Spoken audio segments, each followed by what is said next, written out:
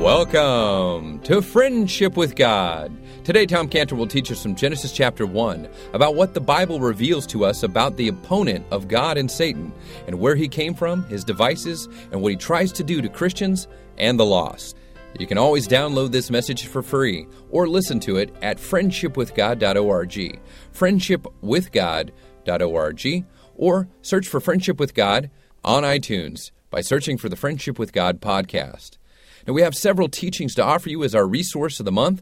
From Tom Cantor, as our amazing Bible teacher, he's got small pocket-sized tracts and teachings to help you grow in your faith and with your prayer life and with your witness for the Lord Jesus Christ. Now, these resources we're offering are entitled, How a Jew Came to Learn the Meaning of Isaiah 53, How to Pray for the Lost, How to Pray for the Saints, and What Kind of Love is God's Love.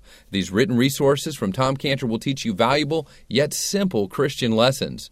All of these teaching resources are yours for a donation of $10 or more to the Friendship with God radio program, which will help us to stay on the air on this station and in this city with your support and by you growing in your friendship with God with these resources. So call us now or after the program at 800-247-3051. That's 800-247-3051. That's 800-247-3051.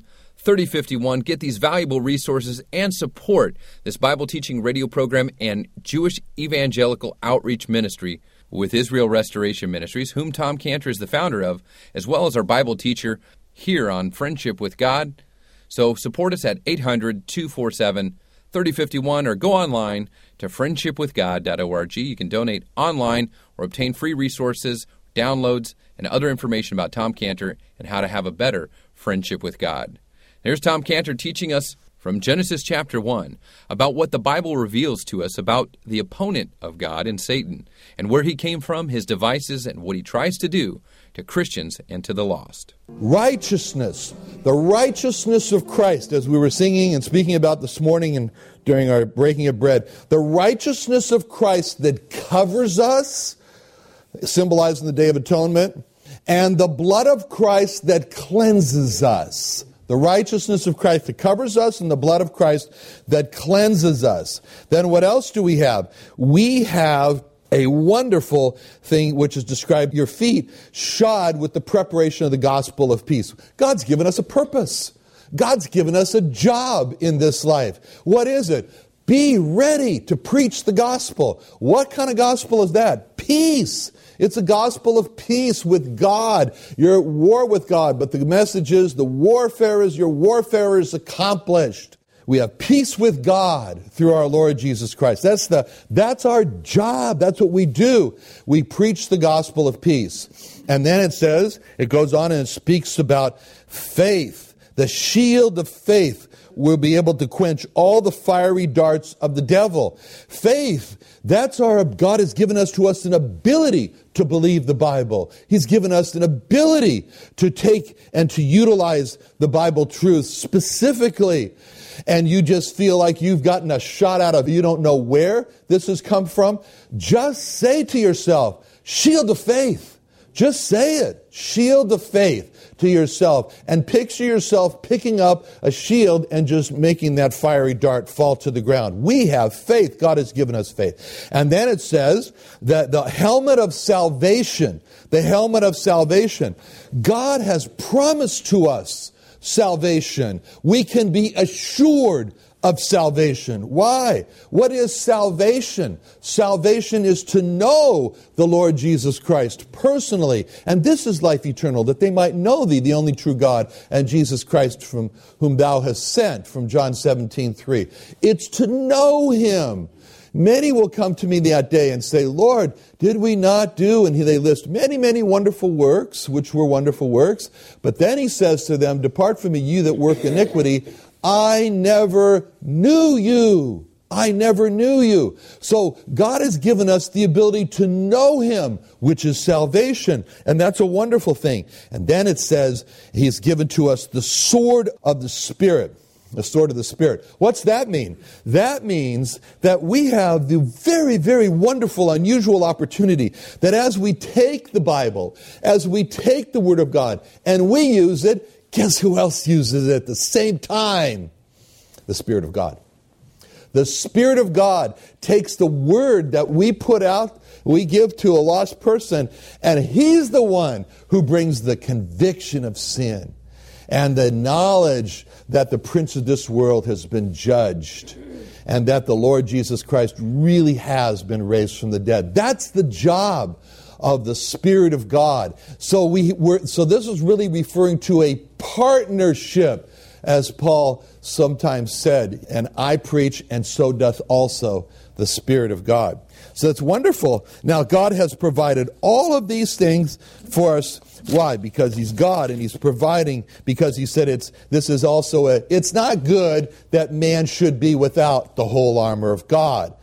And whatever temptation we think that we're facing, and we always think it's no one else has ever gone through this before, 1 Corinthians 10:13 says, there's no temptation taken you, and that's the way some temptations feel like they just grabbed you, but such as is common to man.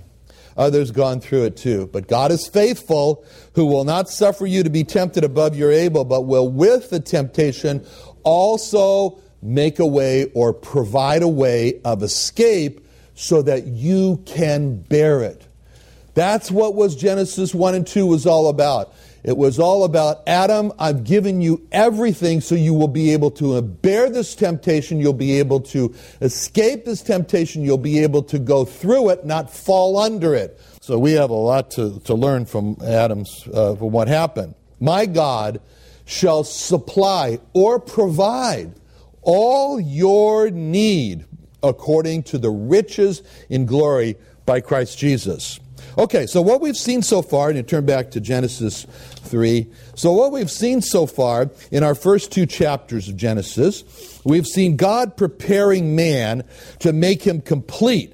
So God equipped him with everything that we saw, helpmate, Spirit of God. And He also gave him a regular meeting time. We get that in the context too from what we read. A regular meeting time.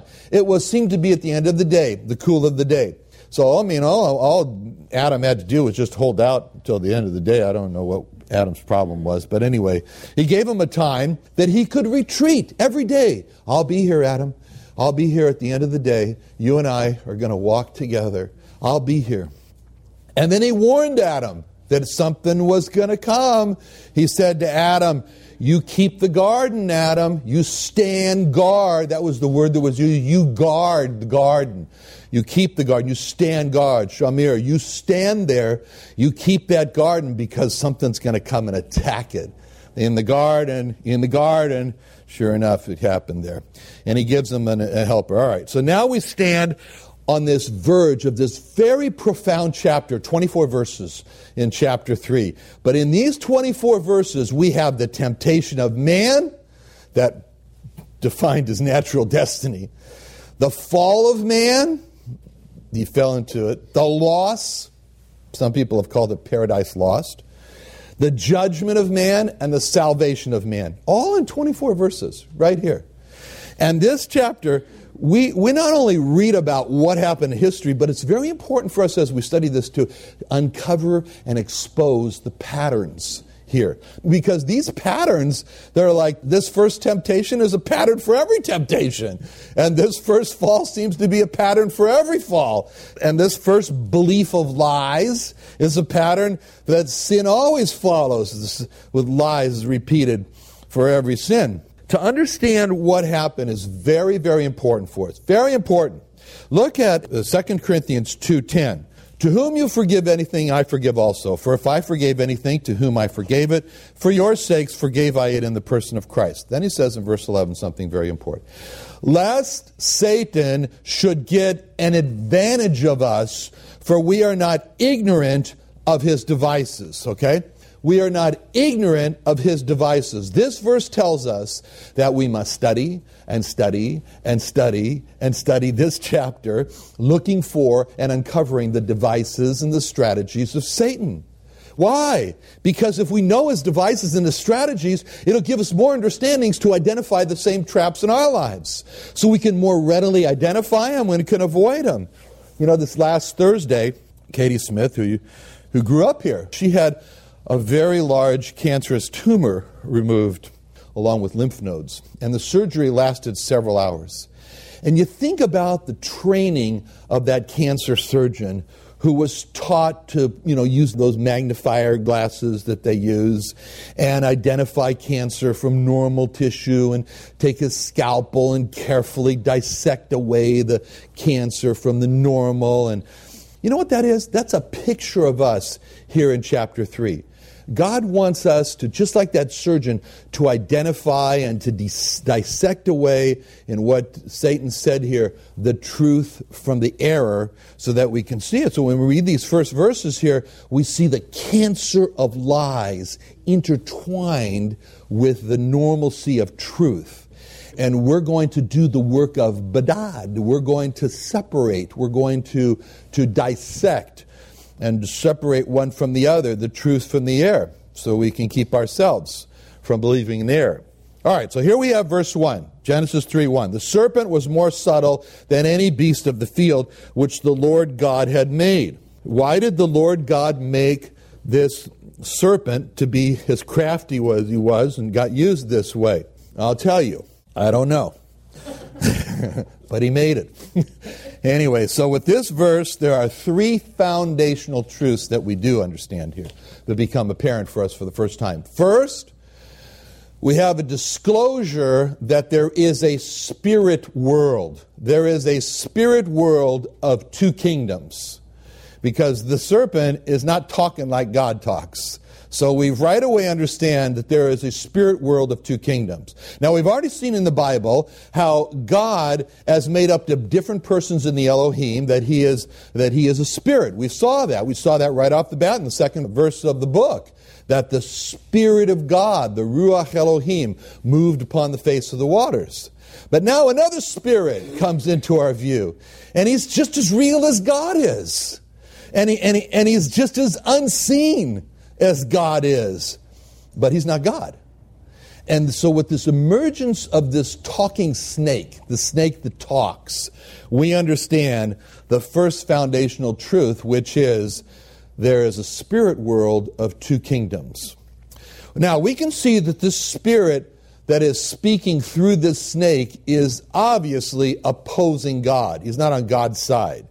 And so the second truth that we learn here is that these 2 spiritual kingdoms oppose each other. They're opposite, opposing each other. It's very clear that this spirit is not speaking in support of God. And so this shows us that there has already been a badad. There's already been a separation. There's already been a division which has taken place. Now, we don't know very much about, but there's been obviously some sort of falling out or falling away or fall away from God. And so now this is interesting to us, and so we ask the question, well, what does the Bible reveal to us about the opponent of God as we first see him coming on the scene here? Well, turn to 1 Chronicles chapter 21, verse 1. And Satan, so here we have a name, Satan. So, I mean, the way our Bible books are laid out, this is the first time that the word Satan appears in our Bible, but we know that Job is the oldest book in the Bible, and there we have the name Satan. So, Satan stood up against Israel and provoked David to number Israel.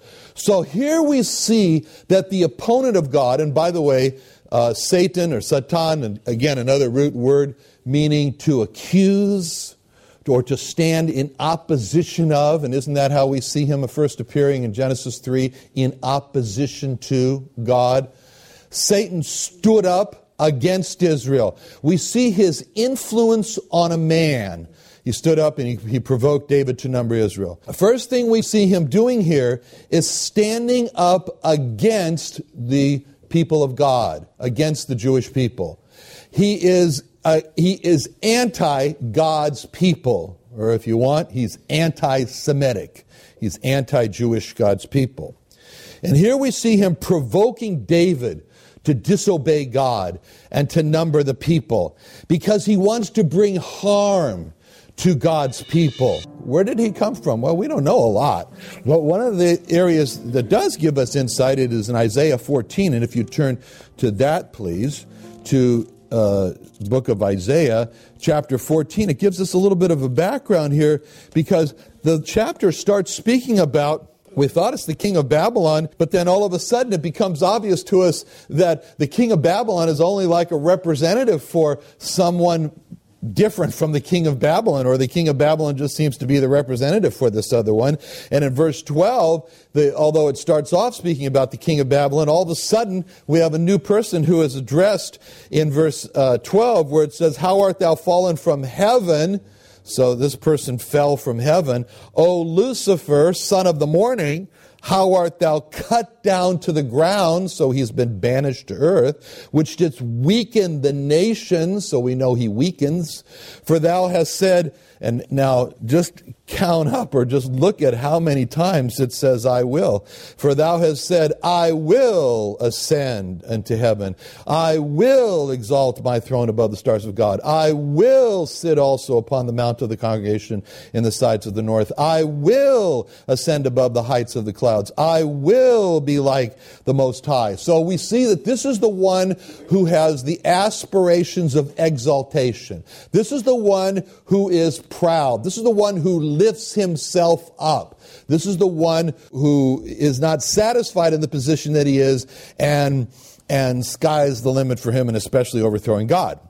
And then it says, but then God intervenes in verse 15, "Yet thou shalt be brought down to hell." So hell is his home. "To the sides of the pit. They that see thee shall narrowly look upon thee and consider thee, saying, Is this the man that made the earth to tremble and that did shake kingdoms?" I think when everybody sees Satan, they're going to say, "That mangy dog." Verse 17, "That made the world as a wilderness," so he's a destroyer of the world, "and destroyed the cities thereof," so he is a ruiner of cities. "That opened not the house of the prisoners," so he loves keeping people in captivity. "All the kings of the nations, even all them lie in glory, every one in his own house, but thou art cast out of thy grave, like an abominable branch, and as the raiment of those that are slain, thrust through with the sword, and that go to the stones of the pit, as a carcass trodden under feet, thou shalt not be joined with them in burial, because thou hast destroyed," again, he's the destroyer, "thy land, slain thy people." He kills those who are loyal to him. "The seed of evildoers," that's his people, the seed of evildoers. His people are corrupters. His people corrupt others. "Shall never be renowned." So when we look at this, we understand, we get a full understanding here of this one who is the opposer of God. And the Lord Jesus Christ spoke of him in Luke 10:18 when he said, "I beheld Satan as lightning fall from heaven." So he's always spoken about in the context of this falling from a high position as he had there when he was called Lucifer, son of the morning, falling from heaven. But what else is interesting about him, and if you turn to Job chapter 1, you can see more about this one who is this opponent that has appeared on the scene here, Job 1. And this, as I said, is the first time really when he is mentioned in biblical history, because this is the oldest book in the Bible, Job. So in Job chapter 1, verse 6, it says, "There was a day when the sons of God came to present themselves before the Lord, and Satan came also among them. So he reports to God." He gives an account to God. "And the Lord said unto him, Whence comest thou?" So God questions him. Then Satan answered the Lord and said, "From going to and fro in the earth, from walking up and down in it." So he responds to God. "And the Lord said unto him, Hast thou considered my servant Job, that there is none like him in the earth, a man perfect and upright man, one that feareth God and escheweth evil? And then Satan answered the Lord and said, Doth Job fear God for naught? Hast thou made a hedge about him and about his house and about all that he hath on every side? Thou hast blessed his hand, the work of his hands, and his substance is increased in the land." So God brags about, or God is proud of his children who resist temptation, as Job did. But Satan accuses Job and says that it's only because of all the blessings that you've given to him. Who wouldn't? Who wouldn't choose God if he had it on such easy street as Job did? And then verse 11, "But put forth now thine hand. Put forth thine hand now and touch all that he hath." So he makes proposals to God. Proposals or temptations. He proposes temptations to God for his children. "And he will curse thee to thy face." So he makes promises to God that God's children will fall. And the Lord said unto Satan, Behold, all that he hath is in thy power, only upon himself put not forth thine hand. So Satan went out from the presence of the Lord. So God gives him ability, but with limitations. God tailors who will, with the temptation, also make a way of escape. We see all of this in this wonderful revealing discourse that we have about Satan and God. Now, do you remember the part where the Lord looked at Peter and the Lord said, Simon, Simon, behold, Satan hath desired to have you that he may sift you as wheat. Remember that? But I have prayed for you, pray for thee, that thy faith what? Fail not. Right. And when thou art converted, strengthen thy brethren. Okay. So what do we learn about Satan from that, what he said there? What do we learn about Satan? That he's against us and that he asks God by name to destroy certain of us. That's what he said. He said, Satan hath, Simon, Simon, he said his name twice. Simon, Simon, you by name, Simon, you have been named by Satan to God. He says, that's what he said. Satan hath desired to have you that he may sift you as wheat. So we learn that about him. Now, another thing we learn about the devil when we consider all the things about him is that we know in 2 Corinthians 11:14 that he transforms himself into an angel of what? Satan transforms himself into an angel of light. He makes himself very believable. Oh, it just seems so right. It's so believable. It's so logical. Of course it's right. That's the transformation of the devil into an angel of light.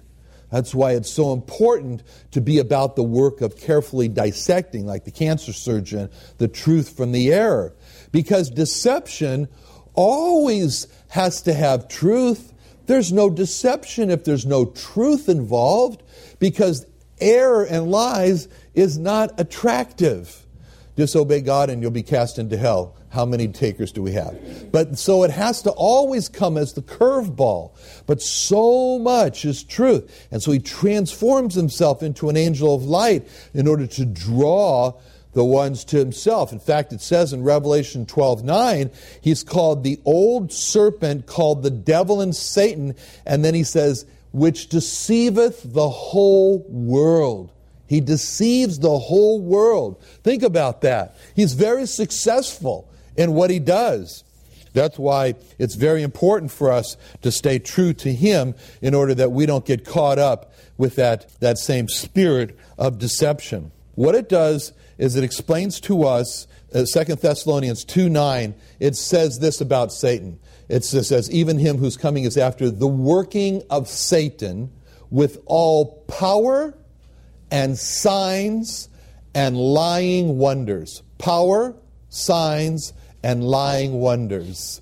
Power, sign, and lying wonders. So this tells us that Satan has power, and we saw that in Ephesians 6. And we need to be aware of this. He has power and signs. That's why when the Lord said the Jews seek after a sign, he was really saying that's a very dangerous position, because Satan has signs. So there's signs, he says he has signs, and lying wonders. Lying wonders. What's a lying wonder? A lying wonder is a wonder that doesn't bring glory to God, but brings glory to a man or brings glory to someone who's not God. That's a lying wonder. A truthful wonder, like the 10 plagues in Egypt, was so true, and it told the truth, that the magicians and so forth in Egypt said, that's the God of Israel that's destroying our country. They understood who was behind those wonders. It was the God of Israel. They bring glory to the God of Israel, see? Whereas a lying wonder, they wouldn't have said that. So this is the thing that Satan has. He has these three things: power, and he has signs, and he has lying wonders. And oh, that we might be kept from all of those, especially in this day. Father, thank you so much for being so faithful to provide us with everything that we need, that we might live a life of overcoming temptation, a life of godliness, a life that's pleasing to you. And help us, Lord, to, in our own minds, as we open and study Genesis chapter 3, help us to put ourselves in that place and to see clearly what Adam should have done and what we have learned that we would do because of Adam's error. Lord, thank you so much for being our teacher, for instructing us, because you are for us and not against us. In Jesus' name, amen. Thank you for joining Tom Cantor and the Friendship with God radio program today. We have several resources we're offering as our resource of the month. How would you learn the meaning of Isaiah 53? How to pray for the lost, how to pray for the saints, and what kind of love is God's love? All of these resources from Tom Cantor, yours is our resource of the month. Call us now with your donation of $10 or more at 800-247-3051. That's 800-247-3051. 3051 and get the resources of the month from Tom Cantor in one resource package, 800-247-3051, or go online to friendshipwithgod.org to our online bookstore for more of Tom Cantor's resources and materials, or 800-247-3051.